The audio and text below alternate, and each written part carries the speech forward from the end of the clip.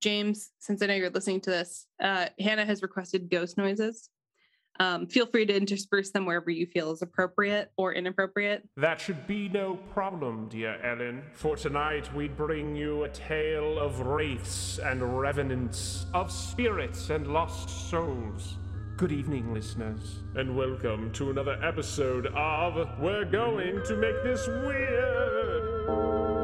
Today's story begins during the witching hour, 3 in the afternoon. It is the hour when spooky things are afoot, when the dead stir in their graves, and traffic is getting bad, and people begin recording amateur podcasts. 2 young women have gathered in their study to humbly cast just such a pod. But unbeknownst to these poor souls, they will soon be visited by a malevolent spirit. Now, dim the lights, pull up a chair, and enjoy our extra spooky Thanksgiving Day episode of We're Going to Make This Weird. Hello, and welcome to a very special episode of We're Gonna Make This Weird. You might notice that Leah's not here. That's for a really great reason. Leah's terrible at history, and this is going to be a pretty heavy history episode. So, yeah, get over it. Anyway, today we're going to make this weird. We have a very special guest, Hannah. Hello, Hannah. Hey. How's it going? Oh, you know I'm here. I'm happy to be here, I guess. I did think I was going to talk to the other Terrace Coach sister, so I'm a little disappointed. But, you know, it's fine. She's a hard get. She's a hard get to pin down, so I'm sorry about that. It's fine. But I'll let her know that you're extremely disappointed. Oh, for sure. Yeah, so Hannah, why don't you tell the audience, I've mentioned you once or twice on the podcast in passing. Mm-hmm. I've referred to you as my cohort mate, which is obvious. Like, I think cohort can also be like a noun. Like, you could be in a cohort, but like your cohort can be like one of the people. Like me and my cohorts. I always feel really awkward saying cohort mate. Also because like mate makes it sound like we're all like. And we're not English, yeah, so it doesn't. Yeah. So okay, sorry. Well, outside of you being in my cohort, you're also my friend. But I know, right? Again, big news, big announcements here. But why don't you tell us and the audience who you are and what the fuck you're doing here? Wow, okay. I'm sorry, that was aggressive. Like, why are you... Okay. So I'm Hannah. Ellen and I are both in the PhD history program, and we become friends. We study different things, I think, sometimes with history, but we share some common interests, particularly in things involving, like, death culture and whatnot. Yeah, so what field of history are you most interested in? So I generally study medieval Europe. Mm-hmm. My specific interests involve things like superstition, which obviously lends itself to death culture. I also study like chronicles and how people like remembered history and whatnot, which sometimes does overlap with superstitions and death culture because sometimes you remember dead people. So, could you explain a little bit for the audience what you define as death culture? Oh God, I don't know. It's fair. I mean, I think it's an easy term to throw around. I don't always use it. I think I use it more when we're talking than when I'm, like, reading about stuff. But I think it's just sort of, particularly in medieval Europe, there's a lot of sort of ceremony and process and, like, liturgy for, like, formally remembering dead people and sort of, like, incorporating them into your worldview. So I think just for me, it's in general, like, how we culturally, like, think about people who have died and, like, take steps to remember them and, like, incorporate their memory into our lives. Mm-hmm. So Hannah and I have also gone out and you and I have explored Indiana. Yeah. We've gone looking for cemeteries. Mm-hmm. For me, visiting cemeteries is something I've, like, always done. It's always been a place of, like, not gathering, but definitely, like, introspection. I lived down the road from a cemetery.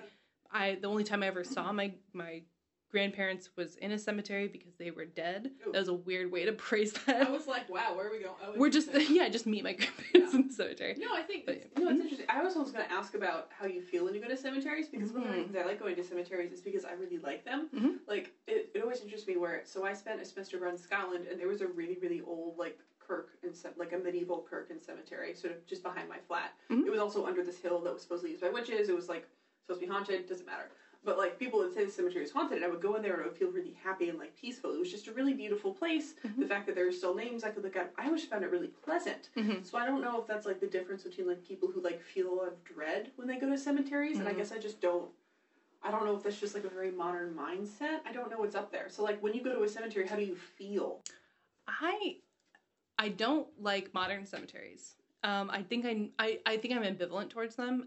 I'm always drawn to history in terms of cemeteries. So when I go into, like, old ones, like the ones when we were visiting the ones that were either lost to time or, like, they had sections that were really old, I was way more excited to be in the old part and to, like, you know, look at the ways that, you know, people wrote, like, how they designed the like headstone and, like, what was around it, and, like, and then because, like, I even noticed that, like, we have gone towards, like, manicuring our cemeteries, whereas, like, I remember this one we visited, and I forget they spelled something wrong on the church, and I forget what it was. Oh, I remember. Yes, it was an old church with a new sign, and the sign was spelled wrong. Yeah, and it's like, that is so it's not even like it was like an old timey spelling. It was just very wrong, in stone, no less. But no, like, half of the cemetery, the old part, had a tree in it, and I'm like, it's interesting that no one was worried about, like, the roots of that tree, like,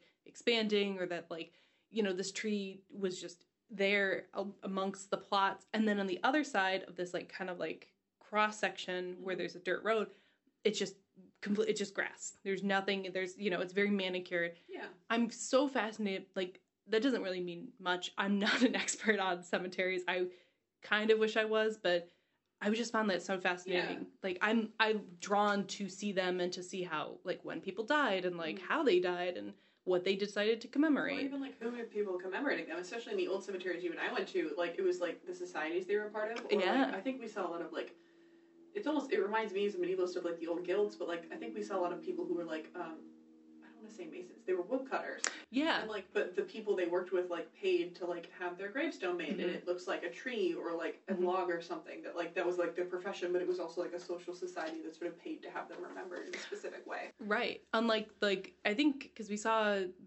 log ones in that old part of the cemetery, and then on the other half there was, like, a full-on laser cut motorcycle.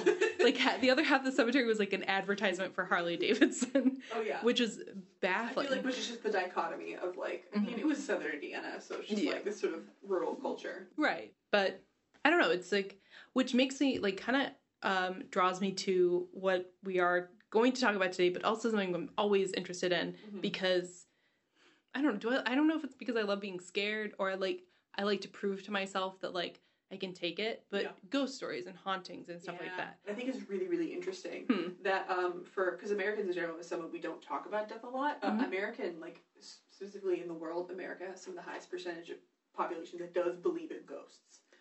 What the fuck? And I do wonder if that's, like, I think it's because it's also, we were talking about that in, like, the class that I TA for, that, like, America, I don't remember the percentage, because it's the same percentage, I think, that also, like, believes in angels and anyway, we don't have to get into all that. But I wonder if there's, like, if those things are maybe related. That was always the weird disconnect for me. It's just like that my religious teacher or my religion teacher would just gleefully tell us about how her house is haunted, how her farmhouse is haunted, and I'm just like, what? Like, these incongruent things. Like, either you believe in an afterlife and, like, God is merciful or whatever this shit, or we are trapped in a perpetual hell of, like, banging pots in a house. I mean, I don't want to be, because I know you're, like, I'm assuming your religious teacher was Catholic. Yes. Obviously. It would be weird if they were. But, I mean, I think when you introduce the idea, as we will get you for medieval stuff, when you introduce the idea of purgatory, that becomes more common. The idea that, right, because people who've died and were good, right, they go to heaven or you go to hell, but if you're stuck in this in-between places, in a lot of medieval ghost stories, the people who come back are in purgatory, and they come back because they're still stuck there, and they explain, oh, I was sinful, here's what I did, please pray for me and light some candles so I can exit purgatory. It's the whole, you know, Jacob Marley situation. Right. A Christmas Carol. So that makes more sense to me, a little bit, but I don't know if that's what your, like, teacher was thinking when they had that sort of belief. Well, that's generally ghosts are theologically problematic, as my advisor told me. Right.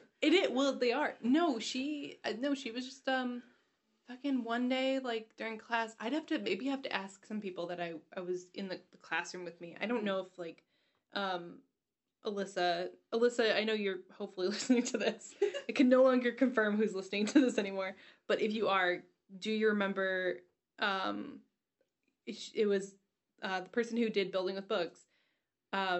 Do you remember her telling the ghost stories, and do you remember why she did it? Because my memory is that, like, we were just having, this was in the lead up to the relics, or no, not the relics, Our Lady of, like, Guadalupe, or, like, the sightings of, like, Mary, the Virgin Mary, like, the grotto and all over the world, and that the bullshit of, like, Jesus crying oil. Where in the world is Mary? Yeah, right. Where's Mary gonna pop up this time? She got a sick ass trench coat. Oh my god. Anyway, but maybe getting back to you. Speaking of the difference between a ghost and a saint is really interesting because saints are dead people. Yes. But they're the special dead. I believe I heard one historian say, as opposed to the ordinary dead. Mm-hmm. Right. So you die and you're just extra special, and then you get to be a saint. But them coming back is like, why are they not ghosts? Or like the question of like, why are ghosts not saints? It's just a very interesting question to me. Did you know? When I was in high school that there was a saint. There was someone up for canonization. Ooh. And he was from Detroit. And I went and they took us, I forget what, we were just visiting the diocese, I think. And they had his body. And like what you would do is like put something on it and like it would be blessed. Like, so it became a relic. And I did that. Yeah. Do you still have a relic? I gave it to my dad. And it was a, I think it was like one of those little like, they're like oval. They're like, it's like a star, like I don't know what they are. They're like made of felt, but also paper. It's just like in a plastic thing. Mm-hmm. I put that on there, or I put my Kairos cross on it. I can't remember which, but it was like I did that and I gave it to my dad. I guarantee you, he still has it. Yeah. I don't think that man was canonized, so he's not a saint. I mean, that's also that's the whole question of. I remember we talked about this in class, like because I mean. The papacy decides, like, right, there's a whole process, like, be able to get canonized. But people, historically, would say, oh, this is our local saint. And then the papacy would be like, we didn't approve that. Excuse you. You got a homegrown local saint here? Yeah. And as you know, I won't get into it, but my favorite being a dog. Listen, I love people in history because that is absolutely the kind of shit that I would do. Be like, this dog is... He was a good boy. Yeah, he was a good boy. He did it, and we saw him get lifted up into heaven. He killed that snake. He did a great job. Yeah, and we all know Snake. Oh wait, by this time was the snake being attributed to the Garden of Eden, or was I don't remember specifically in this story. I have to look back at that. Yeah, but it was an old folklore motif of like a dog killing a snake to save a baby. Actually, did they use that? I never saw that movie, but is that what Disney did in Lady and the Tramp? It wasn't. It was a rat. Oh, but that's the same story of the dog saving, because that's why the dog is a saint, because the family comes home and they think the dog murdered the baby, so they kill the dog. Mm-hmm. But then they find out that the dog saved the baby, so now the dog is a martyr.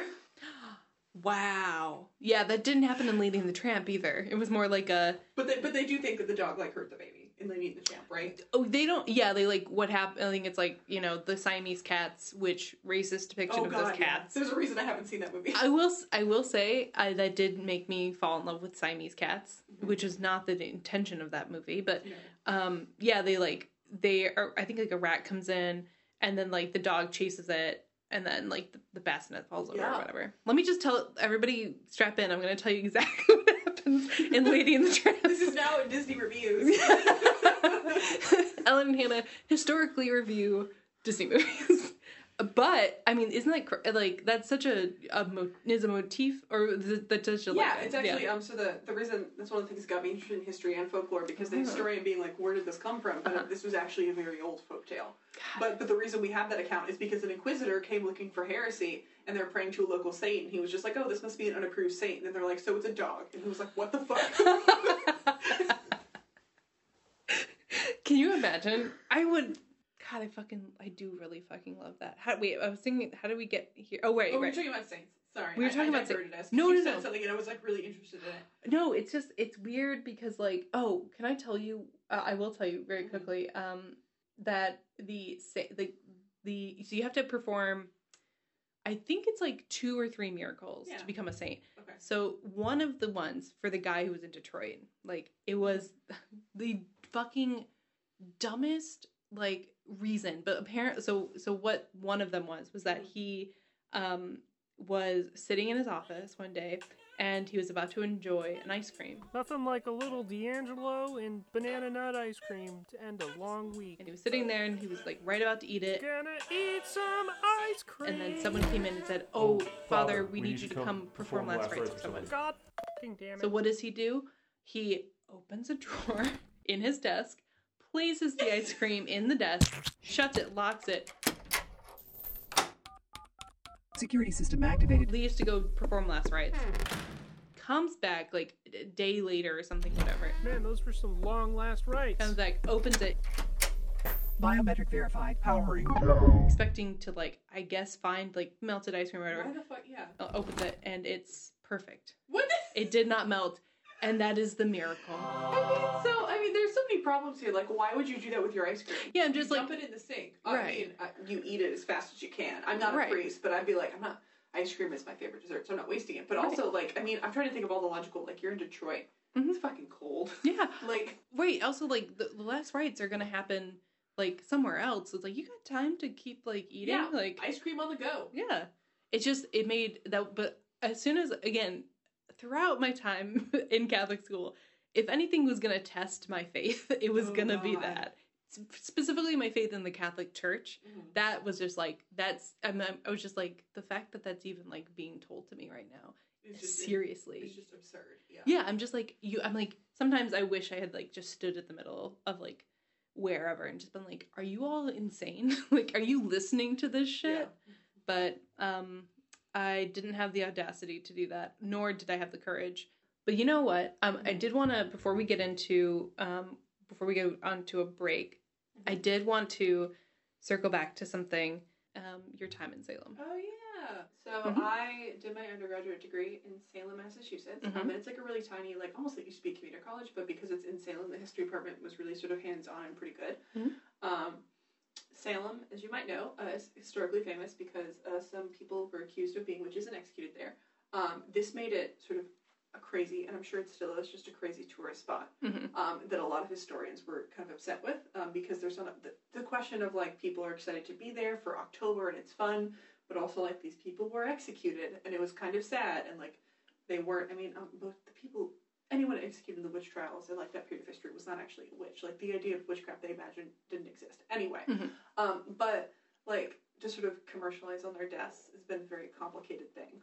But I got to do some local history work. Some of my professors sort of worked on that kind of thing. I, at one point, was running around a graveyard because one of the things the tourists do is when they come to Salem, they go to these memorials, they leave trash, they sit on them, they go around all these very old, like, historic graves and just break them. So at one point, one of my projects was just running around, like, the old burying point, which I think is, like, it was somewhere, I think it was, like, early 1600s. It was an old burying point. Trying to see what graves were left. Like, I had a list that somebody compiled, I think, in, like, the 1800s to be like, all right, what's the same and what's different? Like, what have people broken over the years? What do you mean by burying point? Oh, so that's what they called this little graveyard. It's sort of off in the corner. It was called, like, the old burying point. And it had a lot of, so, like, I think one or two of the judges from the trials buried there. There's, like, a Mayflower pilgrim buried there or something. But a lot of sort of the first residents of Salem who are considered a point were buried at this sort of old burying point. And there are a few cemeteries like that around town. But that's just like, that was its fancy, it's an old cemetery, so it gets a fancy name. I see, okay. And there's a separate memorial that was built for the people who were executed. And that's more modern, but it's sort of very nice. Everyone has like a little spot with their names. The sort of, it's got the cool ass things they said, because some of them said some things. I think Giles Corey's, like some of the famous ones, sort of snarky things they said are sort of carved in stone, sort of about their innocence. And people still do come, like people who are long-term residents do leave flowers there, because a lot of people stay in New England and you can like trace your ancestors back to like, oh, I was related to this person or that person. But no, during October they all converge. Sorry, go back to your question. No, I'm really fascinated by that. But actually it does bring me to a question. I don't know if you know, in medieval Europe, did people pay to go to executions? Like, did you have to pay to witness it in public? I'm not sure. Maybe not, though. Maybe that's... I don't know if that's an early modern thing. Right. I might have witnessed it. Oh, speaking of, we can return to this. I do have a spooky folktale that people tell about one of the people executed at Salem. Okay, well, yeah, no, I mean, let's do it. Tell me about it. Right now? Okay. So, not to get off your track, one of the first people executed, I think I've told you this before, but for the podcast, one of the first people executed at Salem was a woman named Bridget Bishop. And when Bridget Bishop was sort of on the stand, there was one of the priests, his name was Nicholas Neuer, sort of called for, is there any, like, last words? renounce your witchcraft or whatever. And she said, I am no more a witch than you are a wizard. And if you take away my life today, God will give you blood to drink. Now, this would have been a reference some people would have known. Apparently, there's actually a part in Revelation that says, like, believers who kill other believers will drink blood in hell. But then she was executed. And the story goes, like I said, this is sort of the folktale. The story goes that around a year later, people started to sort of question their decision when that priest, Nicholas Neuer, got sick and began internally hemorrhaging and died, choking on his own blood. I mean, just like chef's kiss. Wonderful. Yeah, perfect. That's amazing. Oh yeah. People, I mean, like, listen, if I was gonna famous last words, like, if that's how I'm gonna go out, hell yeah. That's very good. And it's interesting because I know that one because it was in, like, one of my professors who was a local historian who, like, wrote about, like, some of the local history, included that story, but it's not one of the popular ones that people tell. And I was like, I wonder why this one isn't the one people tell, and I think people do a lot of, like, Giles Corey, which I guess there was some old myth that he cursed the sheriff, and, like, sheriffs in Salem would die pretty young. Wow. But I wonder if it's also maybe because people are uncomfortable because it's, like, involving a priest, like, dying. Oh yeah, because she wasn't doing, like, I mean, obviously she wasn't doing a spell, she was quoting the Bible. Right, which is, like, makes it even more poetic, like... Yeah. That's amazing. We'll take a break, and when we come back, we're going to do some excellent bibliomancy. I guess, yeah. And, yeah. Go for it. Yeah, let's do it. What an absolutely spooky episode! But do you know what is even spookier than the risen souls of the dead? Let's see, clogged drains!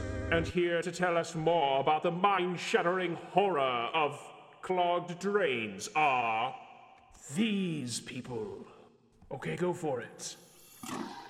Frank, honey, the bathtub drain is clogged again. But Janet, honey, I just unclogged it last week. What are we going to do? Hey, does bullshit like this ever happen to you? Specifically where your shower drain is clogged up with shit? Hi, I'm Trevin with Tub Busters, and I'm a plumber available locally in your local area to bust your tub, specifically the drain. It is a truth universally acknowledged that a single tub in possession of a big clog must be in want of a bustin'. But did you know that 99% of tub clogs are due to hair, specifically pubes, mixed with either cum, shit, or soap, but mostly cum and shit? I'm looking at you, Frank. But don't worry, Tub Busters will fix your pubes from fucking up your tub. That's right, fix. It's a pentagram that stands for F. Face pubes head on with our endoscopic camera technology. I. Interrogate the pubes chemically using intraluminal reagent testing and DNA matching to determine the source of the pubes. Frank. C. Crush the pubic menace with this thing. It kind of looks like a fucked up sex toy, but it explodes the pubes. S. Synergy. After terminating the pubic source, we also offer all clients complimentary Tub Buster brand Pube Buster products that dissolve pubes at their source, specifically your nards. Frank. Here, try it out, Frank. Me? Right now? Yeah, get those bad boys over here. Okay. Oh, wow. What's going on there, Frank?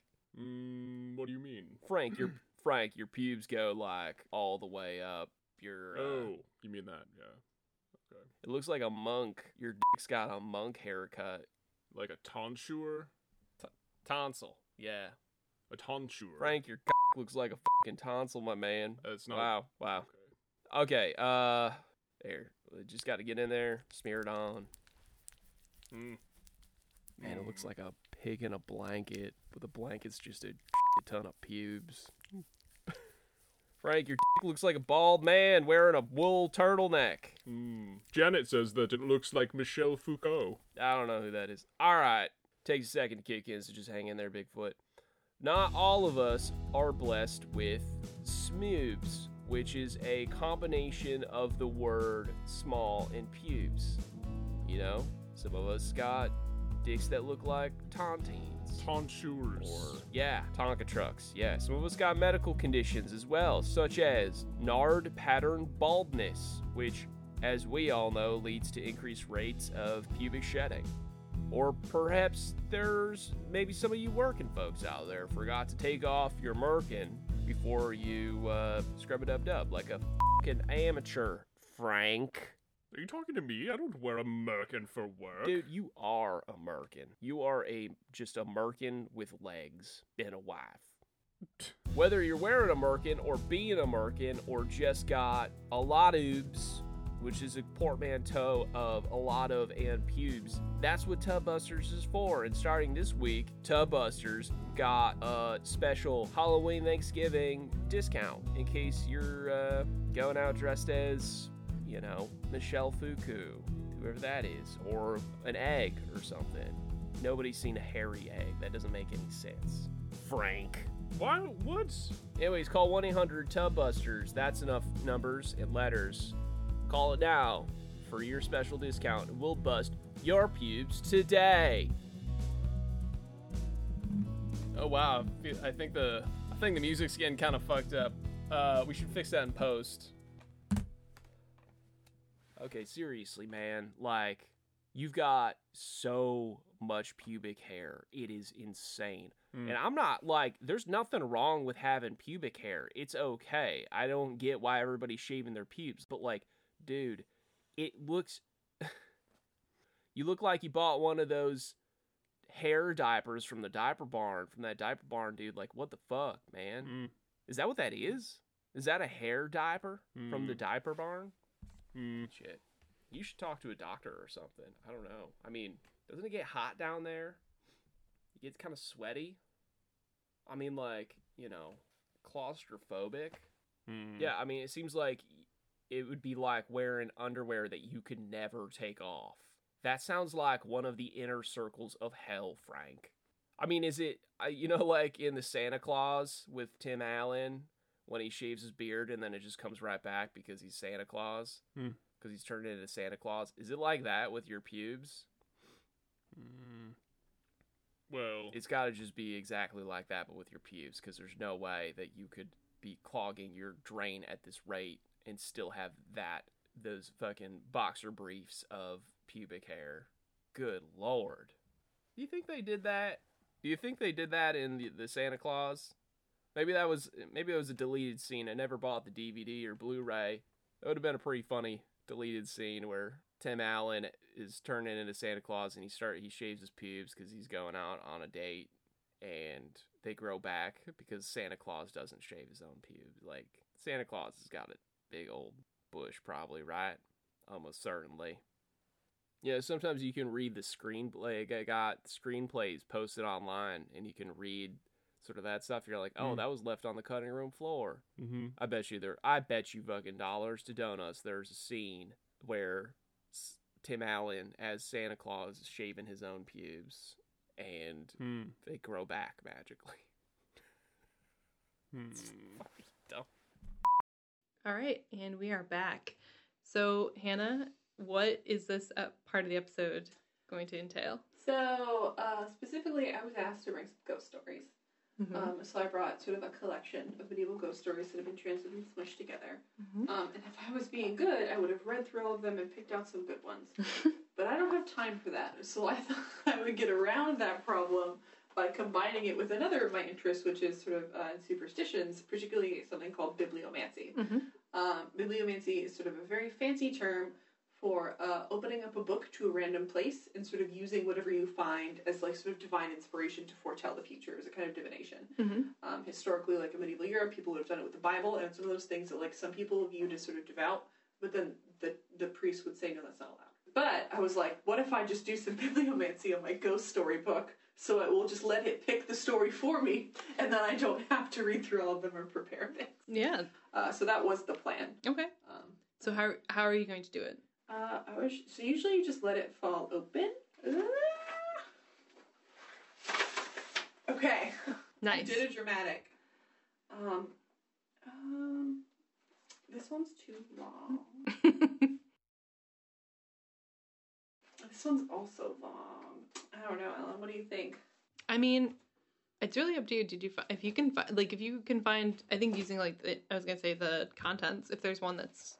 Ooh, okay. So this is actually this story was in a chronicle. It was by a Saxon bishop called Thietmar of Mersburg, and this chronicle was probably written around 1018. Yeah. Anyway, but it's an interesting. Right, chronicles is history and stuff, but also he talks about some ghost stories. Mm-hmm. It's also fun because this one's told to by his niece, because usually people remembering history were women, and then the sort of monks would write it down. Anyway, okay. So he tells us, I should just say this is a ghost story. This is a revenant story. So, ooh, even better. Yeah, so instead of just being a spectral, the idea of a ghost being a spiritual being is sort of more of a Christian thing, but especially in Northern Europe and sort of this is in what we would consider Germany and sort of more Slavic lands, or even further up in places like Norway or Iceland. There's more of a belief in physical dead people getting up out of their graves and walking around. So you would call that a revenant, or I think the Old Norse word would be a draugr. But yeah, this is involves physical dead people getting up because it's closer to those cultures where sort of Christians have interacted with other people with different religious beliefs. Mm-hmm. Anyway, okay. I'm sorry, I'm trying to see where to start. So he tells basically what happens is he tells a ghost story. And then he says, after I was told of this, I related it to my niece Bridget, who she was not surprised and went on to tell me the following story about Bishop Baudry, who at one time was in charge of the see at Utrecht. Okay, so the bishop arranged for the church at Deventer to be renovated and reconsecrated after its destruction. Yeah, I'd really like to go for a mid-century medieval feel, recessed lighting, maybe a gas range on the altar. Oh, and how about a back? There's been a lot of wars in this area, hence seeing ghosts and sort of trauma. And a priest was placed in charge. Early one morning, the priest saw dead people inside the church celebrating mass and heard them singing psalms. Oh my god, the dead have risen from their graves! How does it feel? What are they? Is that D'Angelo? How does it feel? Oh my god, they're pretty good. When he told Bishop Baudry what happened, he was ordered to sleep inside the church, whereupon the next night the priest, and even on the bed which he was resting, were thrown out of the church by the dead people. Thoroughly shaken, the priest went back to the bishop, who ordered him to equip himself with holy relics and sprinkle holy water around. On no account was he to leave the church which was in his charge. Obedient but fearful, the priest lay awake inside the church the next night until the dead, coming at the usual time, Get back! and lifted him up and placed him on the altar. Oh, wow, the recessed lighting in here looks great. And is this a gas range? They then killed him by kindling a fire and holding his body in the flames and embers. Ouch! Ow! I really love that backsplash! Ow! When the bishop heard this, he ordered that a penitential fast should be held for 3 days to obtain succor for the priest's soul. My niece concluded that she would be able to say much more about these kinds of occurrences if she were not afflicted by illness. Just as the day is given over to the living, she said, night is the domain of the dead. Okay, well, first of all, fucking killer ending to the story. Oh yeah, that's why I was like, if I can't find one, I need to do that one. Holy shit, they just straight up barbecued that. Oh yeah, just burned a man alive. Interesting. Wow. Holy shit. Sometimes they're free. Sometimes it's just a nice ghost story, and sometimes it's no, that man got fucking burned alive. Wow, that was a great ghost story, though. Thanks. I tried. I mean, maybe it was kind of. See, I didn't even need bibliomancy. It was inside me the whole time. Mm-hmm. Exactly. Yeah. Mm-hmm. So, what are you going to? You said you've incorporated some of these into your work. Are you going to continue to do so? I don't know. Especially because I don't want to become. I'm sort of becoming sort of the dead people person in the department. Is that a bad? You mean the entire history department, or? I mean, the people who ask about it. As I showed you, somebody sent me an article about Icelandic ghosts, and they did it with the subject title, Powerful Icelandic Ghosts in Your Area, Call Now. Because they knew, they're like, oh, Hannah likes the dead people. Yeah. Or anytime I mention dead people in class, a professor would be like, oh yeah, that's what Hannah does. I don't know if I want to stick with that. It is, but like I said, it's because I think it's so theologically problematic. It's what I find really, really interesting. And those generally, the fact that I know about bibliomancy, because I find it interesting because it was a problem. Right. Or, because people disagreed about it. Mm-hmm. And, to be clear, in medieval Europe, people disagreed about ghosts. One of the main writers, Augustine, said that ghosts weren't real. He said that if you hear something, it's a demon sort of manipulating you. Whereas people like Thietmar or Gregory the Great did believe in ghosts. They thought it was proof that right when Revelation happens and the apocalypse comes, that Christians will be resurrected and go to heaven. So this wasn't something everyone agreed on. Mm-hmm. Also the fact that you have Christian and sort of Slavic ideas being mixed together. It was a common point of interest that different ideas would sort of mix into. So it has a lot of things that I really find interesting, but I don't know if I would specifically keep doing ghost stories. That's totally fair. You know, it is also a very fun pastime, like, to go through. But, I mean, I don't know. It's also very funny. There's some kind of dissonance between, like, you being the person that everyone goes with, like, dead stuff. But it's just, like, we're all doing that. Like, yeah. All of our... Well, that's what I find interesting. I specifically picked those stories for my one project because they were in a chronicle, right? It's sort of their version of history, which for me, it was like, okay. I mean, at first it was like, why would this be here? I'm like, well, history is already sort of dead people telling us stuff, so this is just extra dead people. Right. Like, it makes sense that they would show up. Yeah, exactly. Like, it's a good thing because I feel like, I wonder about, like, what it's going to be like when we have historians looking at our time. Yeah. Like, how are they going? Again, First of all, whoever's being a historian of the past decade, like, deepest sympathies, regards. Yeah. I hope whether or not we actually make it to a time where people can study this in any kind of, like, objective way, it's going to be great. But no, I wonder about, like, how are they going to interpret our fascination? Again, man, I think I'm just going to keep harping on this. I really wish I was, like, doing something to do with, like, our historical our historical desire as people to twist death and, like, suffering and all this into things that are, like, supernatural, scary, stuff like that. I don't know, but because that, I mean, like, that, you know, again, the way that is conveyed is very matter of fact, and that's, like, you know, that's not how things are being done when we tell. But also, stories. I think it's, like, it's hard because, right, I don't know how they would have said that out loud. I don't know how his niece told him the story. I know how he wrote it down. I mean, he does include her final lines, which are baller. Yeah. But, right, it's hard to tell. But I don't know if, like, the evidence of it is so horrific. But once again, this story was in a chronicle surrounded by other stories about war and death. Right. I think it's particularly interesting that he has a set of ghost stories he tells in that chronicle, and right before he tells it, he's talking about a battle, like a big battle that happened. And he says that 2 of his great-grandfathers died there. And then he starts telling ghost stories. Like, it's just the immediate shift, and it's something that his niece tells him. So clearly there's this overlapping realm of sort of family trauma and remembrance that sort of turns into thinking about ghosts. Right. We keep finding other things to talk about. Well, let's see. We can wrap this up. Are there any last closing remarks that you'd like our listeners to know? Oh, we didn't accuse.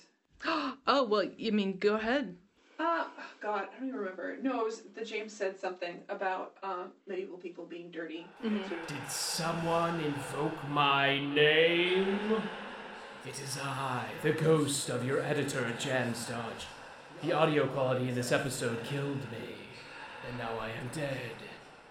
So, what's up? What do you need? What did your poor editor do to deserve being ripped from the spirit world to the material plane? We'll just say he said some very damning things about medieval people. Yes. And as the medievalist in this podcast and current sphere, what is your response to that? I would say that's not accurate, especially, I think, particularly the dirty thing. I think a lot of that has to do with sort of viewing medieval period as sort of the quote-unquote Dark Ages, which is specifically something made up by sort of very fancy, learned Italian people in the Renaissance to say, oh, antiquity was great, right? The ancients in Rome were really good, and then medieval Europe happened and we hated it, but now we personally are doing stuff that they did in ancient Rome, so we're better than everything that happened in between. It's just this awkward middle period, and they called it the Dark Ages.